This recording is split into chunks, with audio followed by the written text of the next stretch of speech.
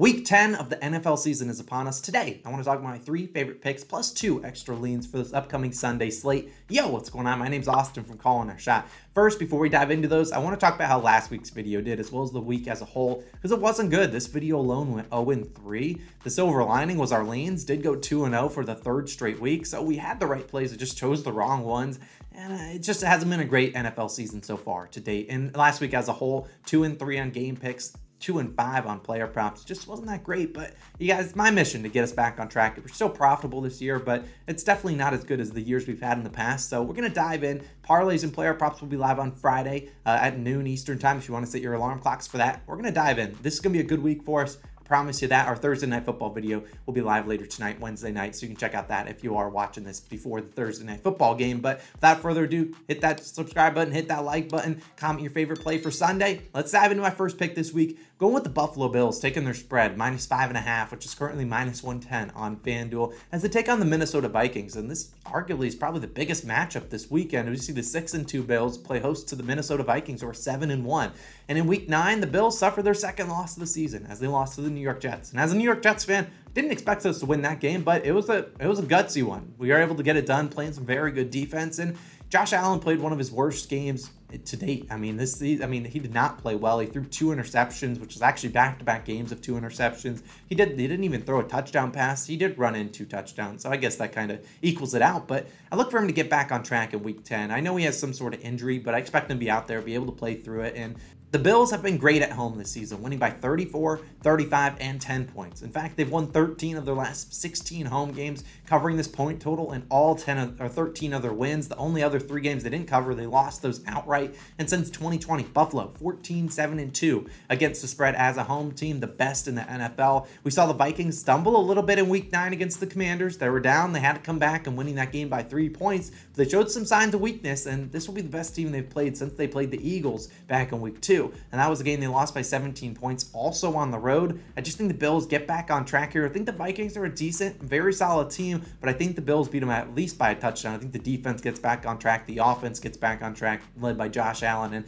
I got to take the Bills, -5.5. I know it's a lot of points to cover against the 7-1 team, but Bills are great at home, great in a bounce back spot. We're around with the Bills, -5.5. Now let's keep it moving to my second pick. I'm going to go with the Browns, +3.5 versus the Dolphins. It's currently -110 across the books. It could go to +4. It was at +4, then it dropped to +3.5. And I got to give credit where credit is due. Tua Tagovailoa and the Dolphins offense looked about as good as people could have expected and wanted to hope coming into the season, knowing that they had Tua, they had Tyreek Hill now, and Jalen Waddle. People didn't know exactly what it looked like. This is about the best recipe they could have had, and they've looked pretty solid. But the same can't be said about their defense. I know they went and got Bradley Chubb. He made some plays last week against the Bears, but the defense have allowed 24-plus points in 5 of their last 6 games. And here comes the Browns offense with arguably the best rushing attack in the NFL.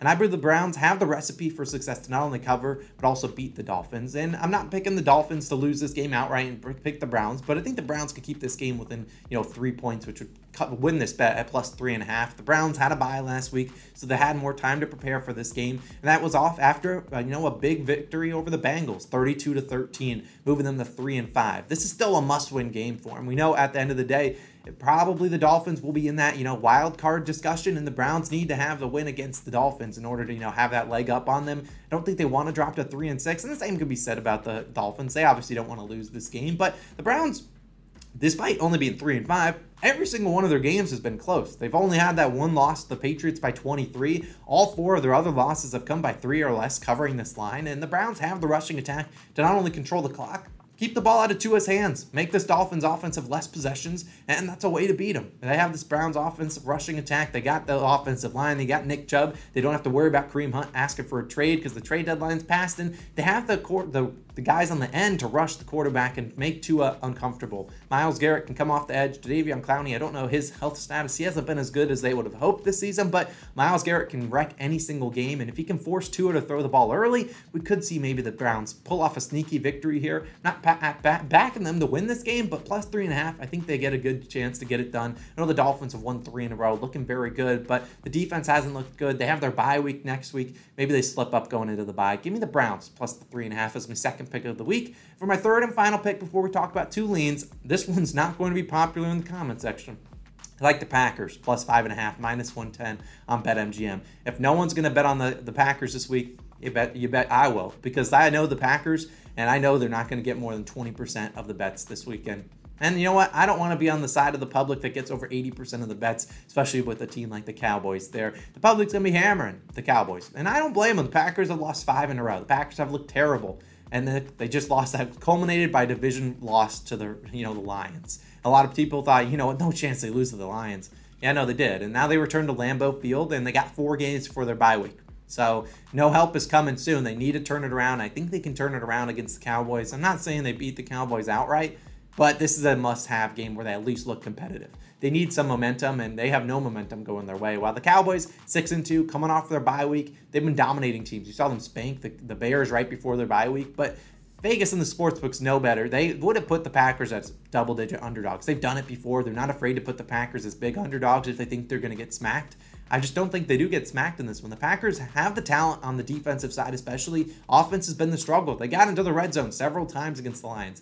Interceptions. They just couldn't convert for it. But this line's only 5.5 points, and I think the Packers can keep it down. I think they can get it done. I know this is kind of like a Austin. This is sketchy, and I know it's sketchy, but I think the Packers are the right play here. They're the sharp side. I think they're decent enough to cover this line. They only lost by 10 to the Bills. Not great, but they're back at home in Lambeau Field. I just think this is ultimately like, you got to have it. This is a game they have to have. Dropping to 3-7.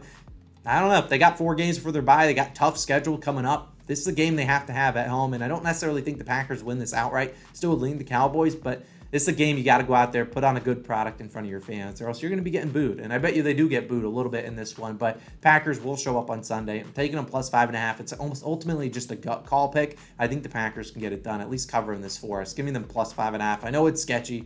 It's probably the sketchiest pick I have of the 3 today, but I just think they get it done. Now let's move on to some leans. Last week we had the Titans plus 12.5, almost winning outright. Same with the Commanders plus 3.5, both do covering. That's 6 leans in a row that have hit. I don't necessarily know if the leans will hit this week. They're a little bit, different, but hey, if they keep it going, hopefully you guys are tailing them. I'm not putting any money on them, but if they help you out, cool. If they don't, they don't. But let's talk about the first one. I like the Steelers plus 2.5 versus the Saints, and these are leans, so I'm not going to track them towards my record, win or loss. Although I wish I could track them at this rate since they've been winning a lot. But I look at this matchup, 2 teams where you look at a couple of years back, you'd think, this is a great matchup. This would be on 425 time slot. Everyone would be tuning in to watch the Steelers versus Saints. Not this year. 3-6 versus a 2-6 team. And I'm just taking this team coming off a bye week. We faded the Saints on Monday Night Football. We're going to fade them again if I had to on Sunday. The Steelers, like I said, coming off a bye, which should prove big, development opportunities for their new QB, Kenny Pickett, the rookie. He was just thrown into the QB position mid-season and having a whole week and 2 weeks technically to really prepare for this game and really get his mind right and really focus on what he was struggling with the first couple weeks of him starting. I think we'll